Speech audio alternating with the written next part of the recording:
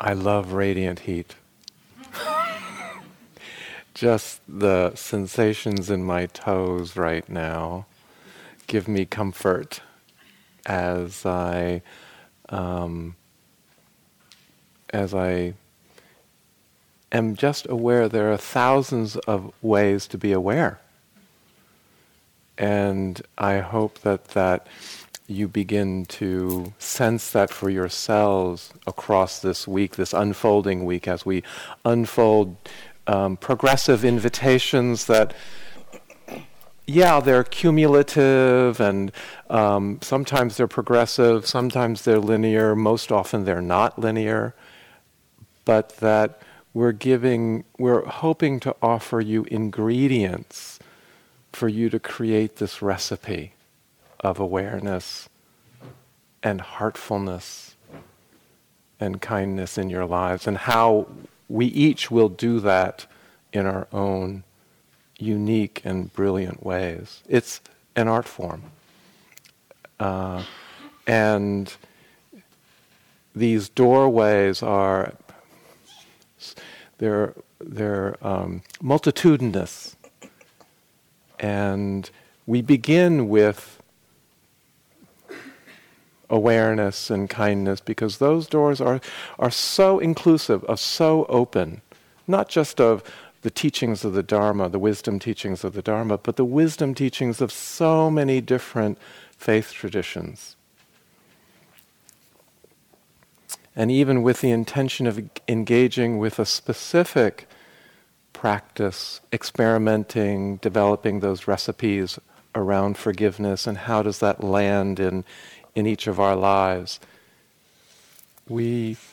As we have been offering, we enter through the doors of awareness and kindness in this pretty incredible physical landscape that is inviting us to rest into the inner landscape along with the all the support that we get as teachers, as practitioners, around the retreat managers, around the kitchen, the cook staff, to take care of us over and over again.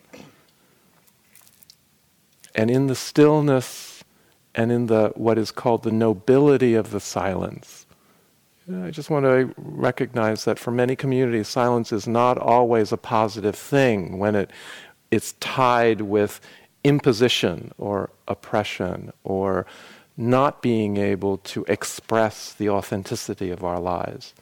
And so the silence that we're invoking and realigning for ourselves is taking back the silence so that the silence can reveal to us our true nature and that which allows freedom to occur. That's what is the definition of nobility, that which leads to freedom. And as we work with that and begin to see more clearly, that's the actual translation of the word vipassana, which some of you may know is tied with the insight meditation tradition, is to see more clearly. We see how the mind and the heart operate. Although sometimes, especially for those of you who are new to the retreat form, what it reveals is how painfully the mind and heart operate. So I sometimes, out of my own curiosity, I collect these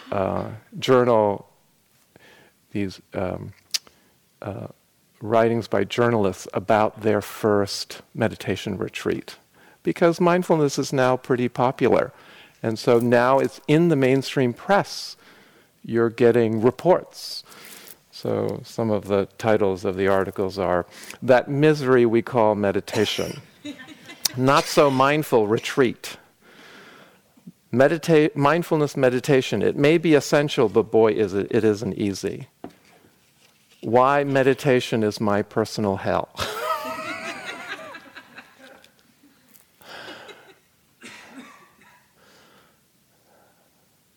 it begins to reveal really the full range of our lives, not just the stillness and the peace, but also what is not peaceful, what is in turmoil. And it asks us, is it possible to live this piece of my life too, this full range? Because we tend to take it for granted. We tend to take it for granted that we should be able to have a happy life. That's what the fact that this life force is surging through this particular body, I deserve something. We take it for granted. We take so much of our life for granted. We take our breath for granted, which is one of the beautiful reasons why we turn to it over and over again. How often do we think about that experience of the trajectory of the inhale and the pause and then the exhale until we get a respiratory condition or an illness, and then it becomes precious. But actually, this experience of life is precious every single moment. And it's not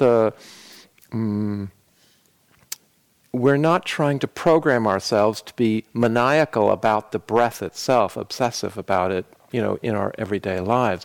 What we're inviting ourselves to do over and over again is to recognize this life, however it's arising, whether it's in the breath, whether it's in the thought, whether it's in a physical feeling. We turn to the walking and movement meditation because we often take for granted that we should be able to ambulate. We should be able to move through the world with ease. And I certainly have had experiences as this body changes that is not always the case.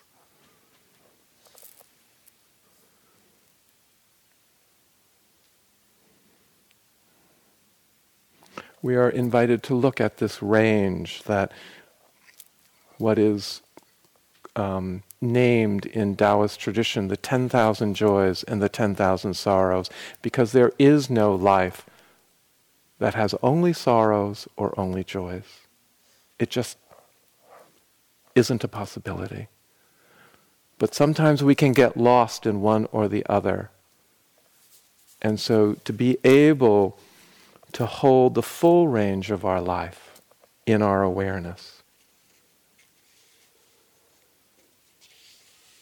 And the complexity of all of that. It's never pleasant or unpleasant. There is so much lived in between those experiences that allows the word bittersweet to arise.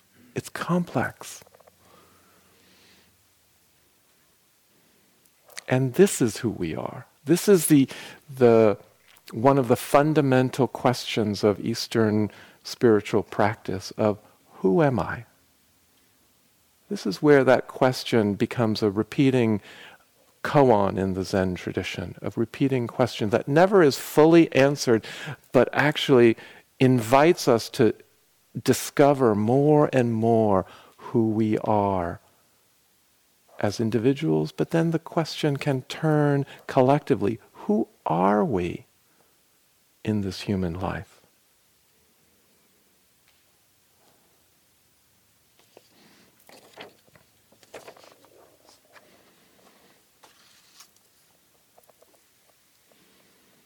And we usually, in our patterned conditions, when we're not paying attention, when we're taking things for granted, we usually push things away that we don't like, or we want more of that which is pleasant. That's just the buffeting of the mind and heart that happens. And all of that manipulation is not the life that's appearing itself. When we are doing that, we are actually living what we think life should be. We're living in our realm and our ability to think. And this is where that aphorism, thought becomes reality. It's not the content of our thought that becomes reality. It's that the thinking process becomes our reality. And we get lost in it because it becomes so seductive. My mom is 101, and her cognitive decline, which I still hesitate calling dementia, because dementia is such a destination and she's somewhere on the spectrum. But her reality is her paranoid, deluded, suspicious thoughts that randomly arise for no apparent reason. And she's not able to see beyond those thoughts. We are so much more than who we think we are. And our awareness practice is inviting us over and over again. What is this life beyond what I think it should be or what I think it is? I can see it with Mom. She can't see it herself because of her disease. And so it's actually teaching me, yes, it is possible. Because in the moments, there are moments in which she is still Mom. And it allows me to hold the moments in which she is not.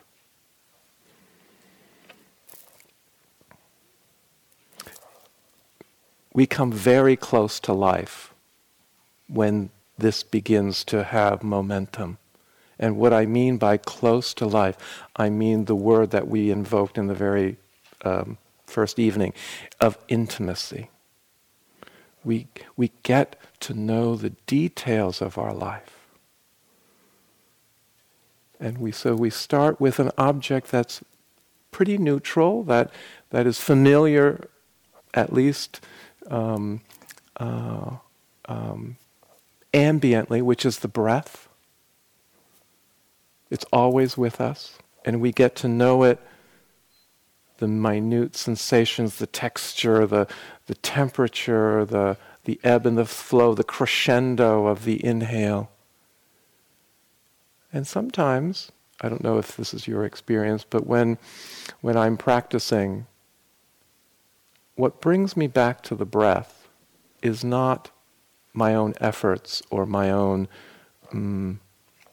determination. It's the sound of someone else breathing that reminds me to come back. And this is where we support each other in this collective practice. Sati, which is the Pali word for mindfulness, one component of its translation is the ability to remember. The ability to remember to come back, whether it's to the breath, but ultimately the trajectory of the remembering is remembering to come back to that which leads to freedom.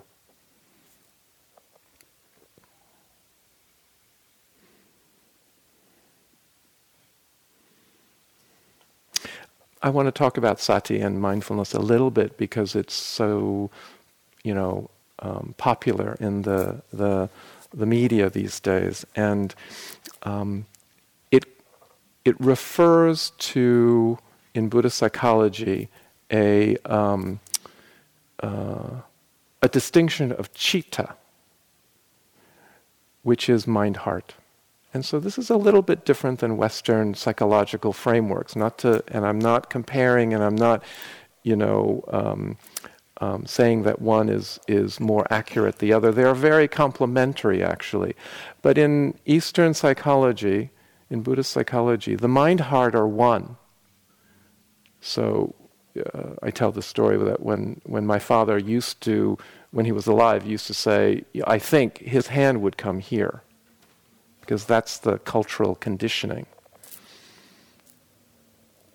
And so the mind-heart is involved in the mindfulness. So actually the Reed David's translation of sati, of mindfulness, feels a little limited, because it's really inferring the involvement of the heart. It's a mind heartfulness that we're developing this awareness to. That if you can even touch into your own experience of, as you come and allow your awareness to touch your experience without pushing it away, without wanting more of it, that touch is kindness itself. That touch is the non-judgment. And even if the experience that you're having is judgment, which is so, prevalent in our culture, the invitation is it possible to not judge the judgment? Can we feel that experience? And in that touching of the judgment, you're already beginning to apply the antidote.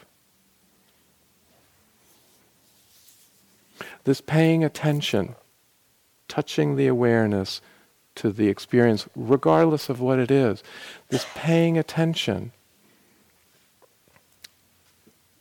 is a profound act of love.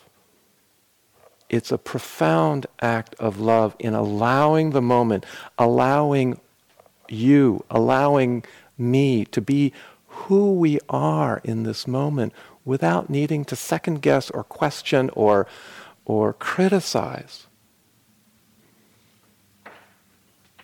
I keep learning about this dynamic of paying attention as love these days from my grandkids. And we all have been kids, so we know that when we're not being paid attention to, we feel dismissed or dissed. And so I feel that when I'm with Oliver or Jane, that if I'm distracted, even if it's around something that I feel that I need to be distracted by, like my mom, they're not feeling me. But what I learned, especially when Oliver was born, he's 6 now, is of all the grandkids, he's the one that always calls me Grandpa Larry. And as soon as those words come out of his mouth, I melt. He's paying attention to me in a way that I never expected a 6-year-old to pay attention to me. This is not about just me paying attention to them. It's I'm so feeling this dynamic that paying attention and being aware of someone else is love.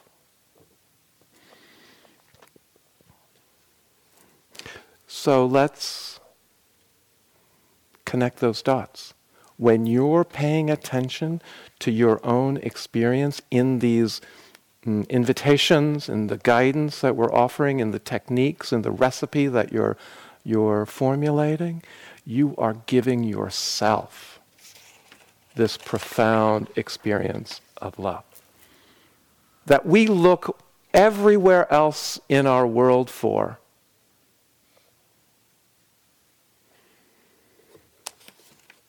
And that intimacy, that tenderness is available as soon as we turn our attention to ourselves with this aspiration of kindness in each moment.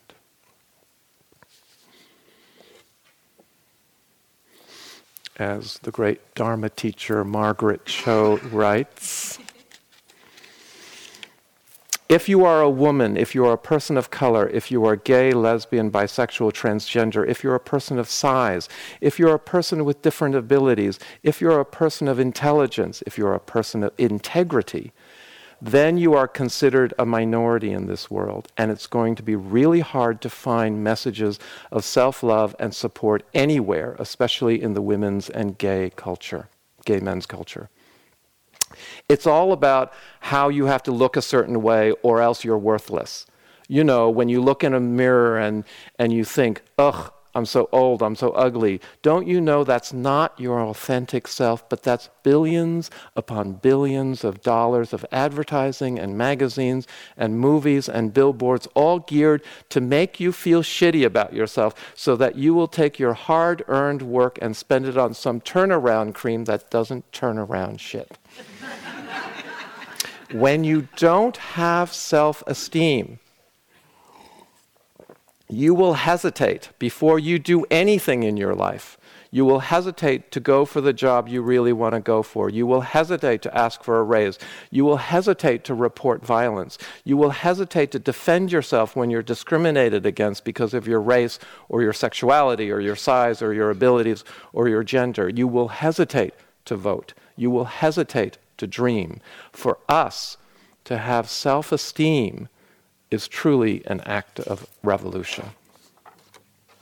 This self-esteem, this acknowledgement of who we are in this moment without needing to question anything about our experience, is not an attachment to self.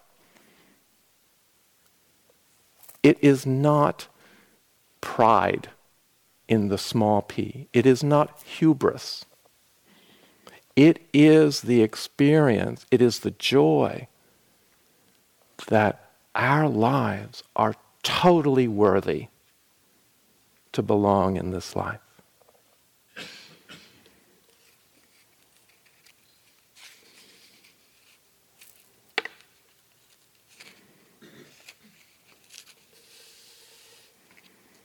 And as I was saying about the range, the total belonging in this life, it means that the sorrows and the joys coexist, commingle, intermingle, that all of those experiences deserve our attention and, yes, our love.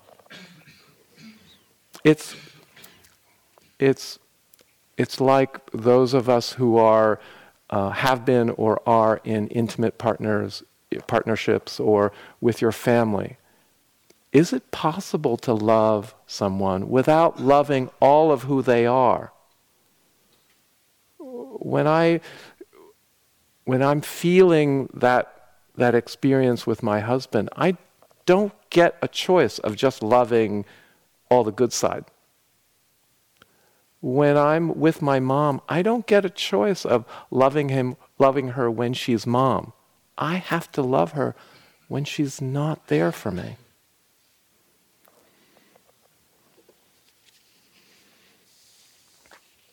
And as we turn this energy of kindness and awareness to those sorrows, what is said to arise in the Buddhist psychology and teachings is the experience of compassion. This, the image that's offered is the quivering of the heart. It's that tender, that even if a mosquito were to land on it, we would feel it. And again, that tenderness is an aspect of the intimacy that we get to work with in our lives. So,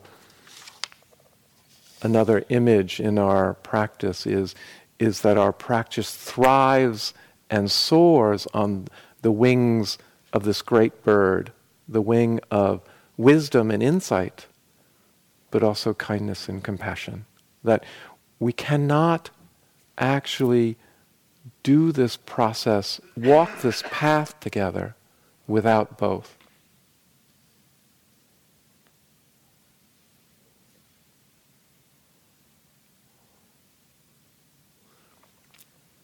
And this ground of compassion starts with ourselves.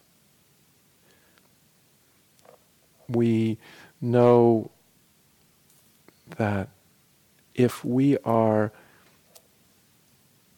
working in the world and serving others without filling our own tanks of resources, what will happen is that we will just burn out.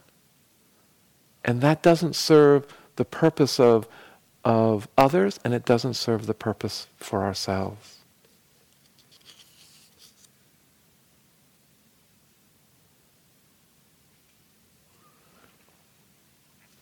our ability to be with the First Noble Truth, basically, the suffering, the pain, the difficulty, our ability to just be tender with it, be with it tenderly as well,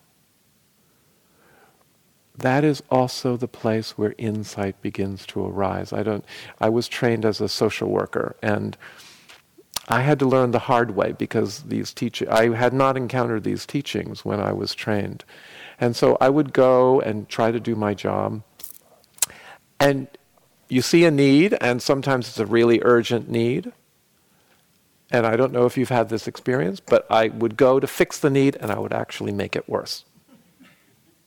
Because I just went for it. I went for what I thought should happen, what I surmised should happen. I didn't sit with learning from meeting the people where they were and learning what was really called for. And, even when a friend comes to me in distress, the first thing that they are probably wanting from me is not to be fixed, but to be witnessed, to be met. Again, that's just the awareness coming in and touching the experience, allowing it to be, so that we can learn what is needed.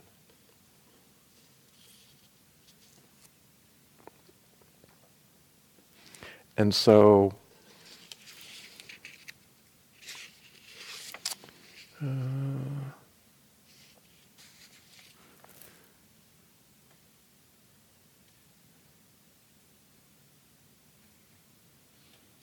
when the judgment does arise, when there's discomfort in the sitting practice or the walking practice, can we turn our kind attention to that experience as well? Even if it's as small as an itch.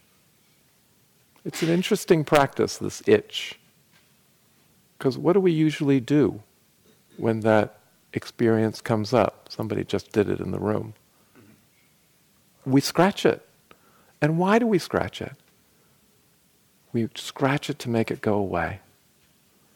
Well, in reality, we know that the itch is not going to kill us.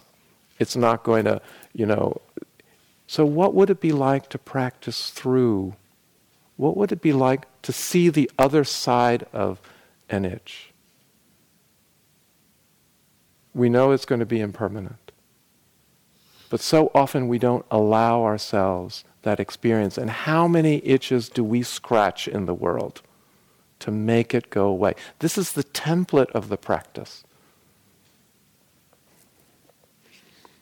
How often do we try to fix things or make unpleasant situations go away without really understanding? It can have global consequences. So in 2010, after the earthquake in Haiti, an epidemic of cholera broke out, and it killed thousands of people, sickened even more. And the fundamental difference between that and the natural disaster that occurred was that there was really strong evidence that the international workers weren't aware of the hygiene that was necessary,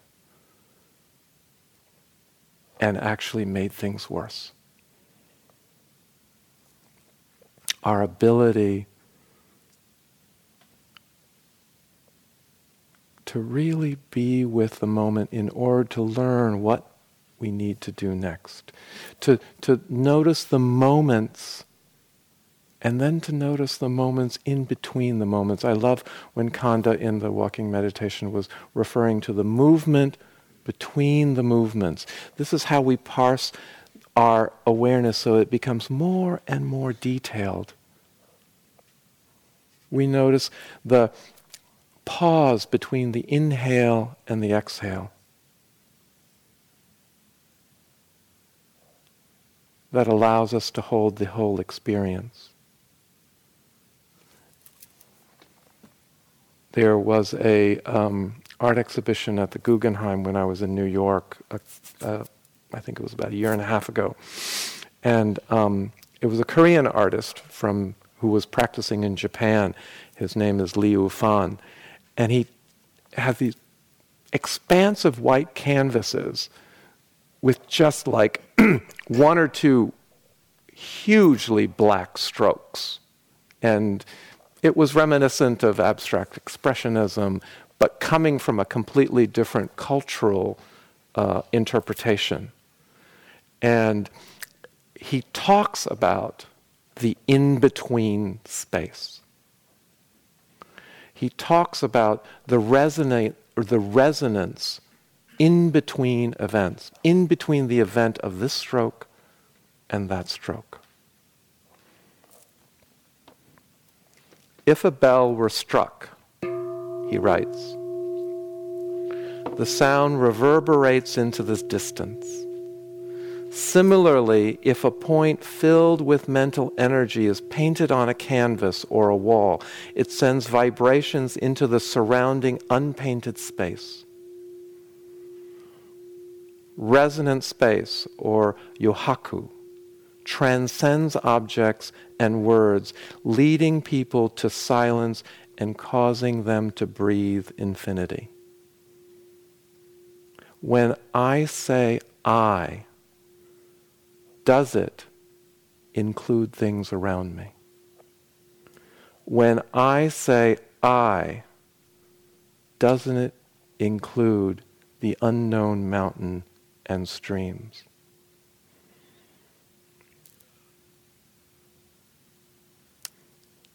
This artist goes into the intimacy of a particular event, whether it's the bell, whether it's the stroke,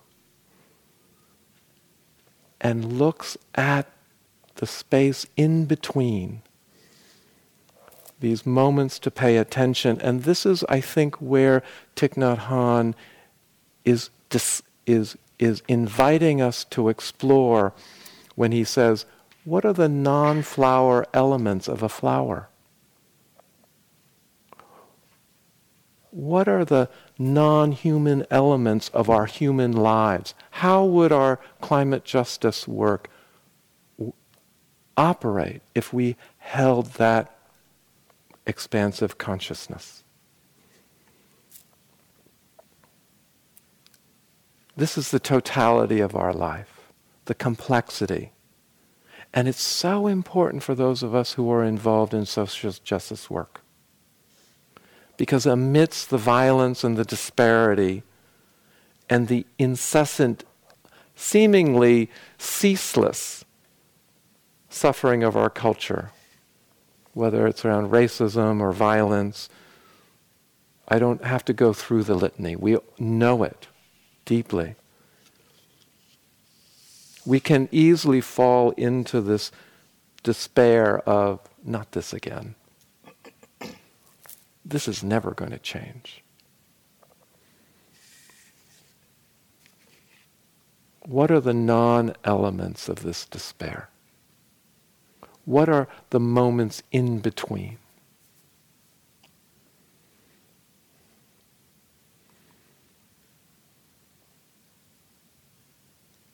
So after the Baltimore uprisings, I had to notice a story of a young boy who was offering bottles of water to the police lineup who were dressed in military gear. Very courageous young man. Okay, that was one thing that I noticed. But then, post-Ferguson, in a protest in Portland, another young man, Devonte Hart, it's a long story that I won't get into, but he was incredibly emotional in the confrontation with the police, and he walked into the protest with this sign, "Free hugs." Is this coincidental? Is this, like some saccharine coincidence that is worthy of cynicism? Or is there something there to pay attention to hold together with the tragedy and the disparity? The sister of one of the victims in Charleston, I acknowledge I am very angry, but my sister taught me that we are the family that love built. We have no room for hating. We can react with perhaps doubt or questioning. Is forgiveness enough? Is this enough? Is that all it is about? Of course it's not enough. Of course, forgiveness is a process and is part of the process. It's not the complete answer.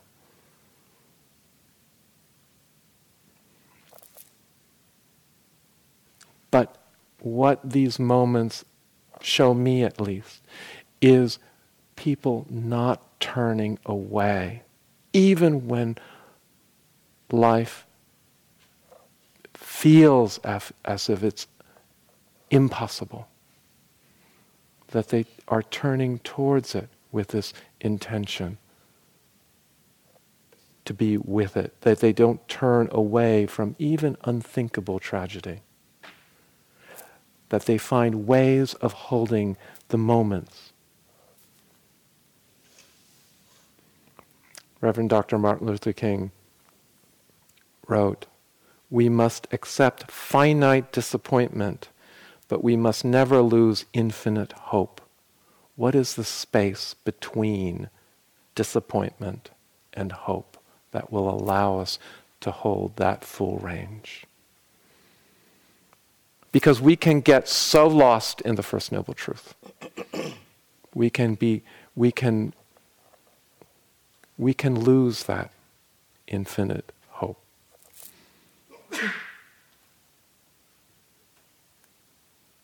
And being able to hold the both and, to hold the range in between, is the resiliency we're seeking. Yes, I can be with this too. I may not be able to solve it. I may not be able to know what to do next, but I can be with this too.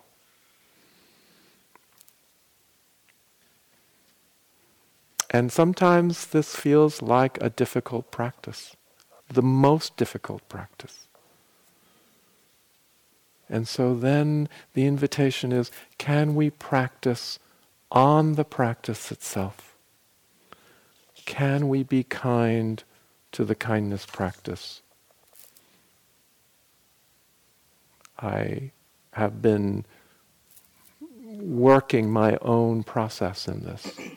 And so I've come up with a mantra that, for me, is not unlike the repetition of loving kindness phrases that help me remind what my aspirations are. So the mantra goes, if I can't be forgiving and loving in this moment, may I be kind. If I can't be kind in this moment, may I be non-judgmental. If I can't be non-judgmental in this moment, may I at least not cause harm. And you can see where this is going. And if I cannot not cause harm, may I cause the least harm possible. So that even in my failure, even in my imperfection, even in my lack of awareness, there's still this inclination towards freedom. There's still this inclination towards the nobility of practice. And as Kanda, Amana, and Noli, in different practices over the day, this is where the continuity comes in. When the continuity of the practice gets hardwired, into whatever we do, whether it's in the sitting or the transitions into the movement or the walking, taking a shower, putting on our clothes, standing in line for the meals.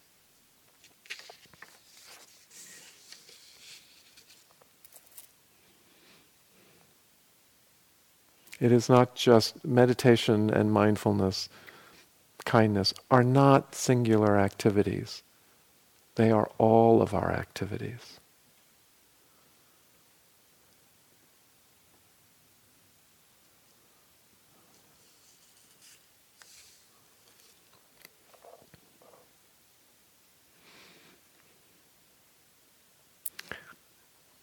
This is work that is so needed in this world.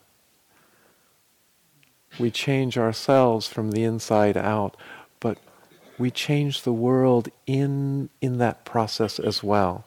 So Sayadaw Upandita, who is one of the teachers of many of our teachers, who was one of the Dharma masters in Myanmar, has written, practicing mindfulness means building peaceful little worlds within each of those who practice. Without peace in our little worlds, crying out for peace in the big world with clenched fists and raised arms is something to think about.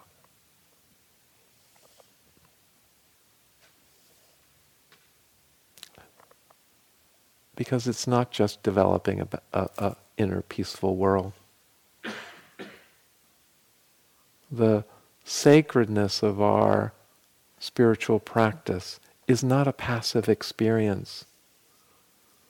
It is about how to act in the world with wisdom and compassion. Our faith calls us to action to reduce the harm and suffering in the world around us. And when that life is emerging as the First Noble Truth, when life becomes difficult and hard, do our hearts have to become difficult and hard? That's the choice point that awareness invites us to. That the possibility of freedom is not dependent on external conditions. And that in the middle of difficulty, there's still the possibility of freedom.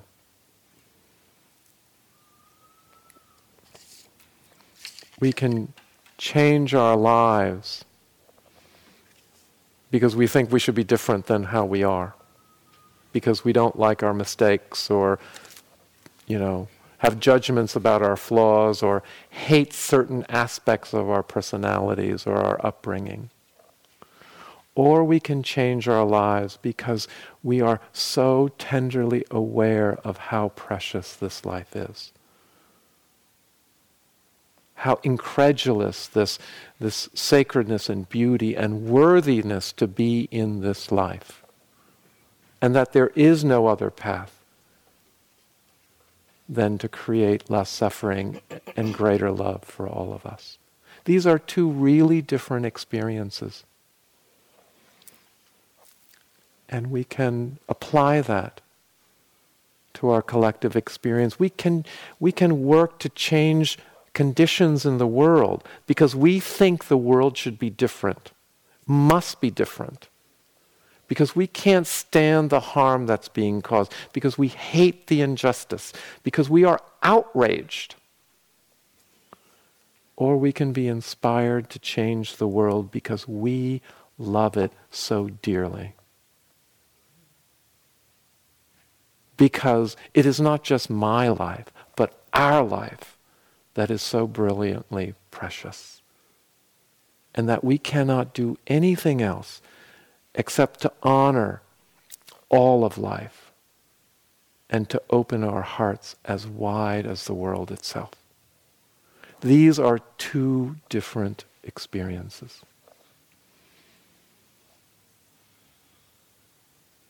Working to change the world because we love it or hate it. which is the path to freedom? Or rather, which is the path that is already free?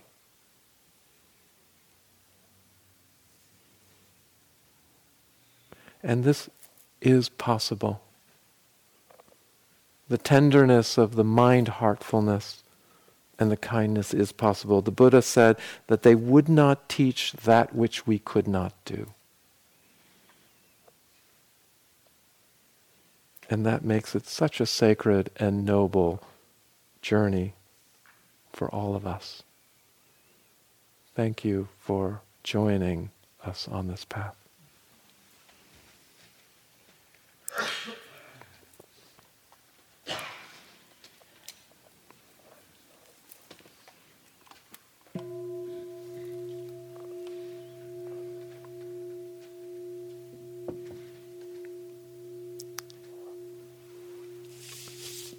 So I believe we have a 30-minute walking period, and we'll come back into the hall for another 30-minute sitting period before the evening meal.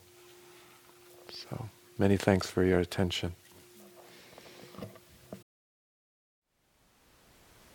Thank you for listening. To learn how you can support the teachers and Dharma Seed, please visit dharmaseed.org/donate.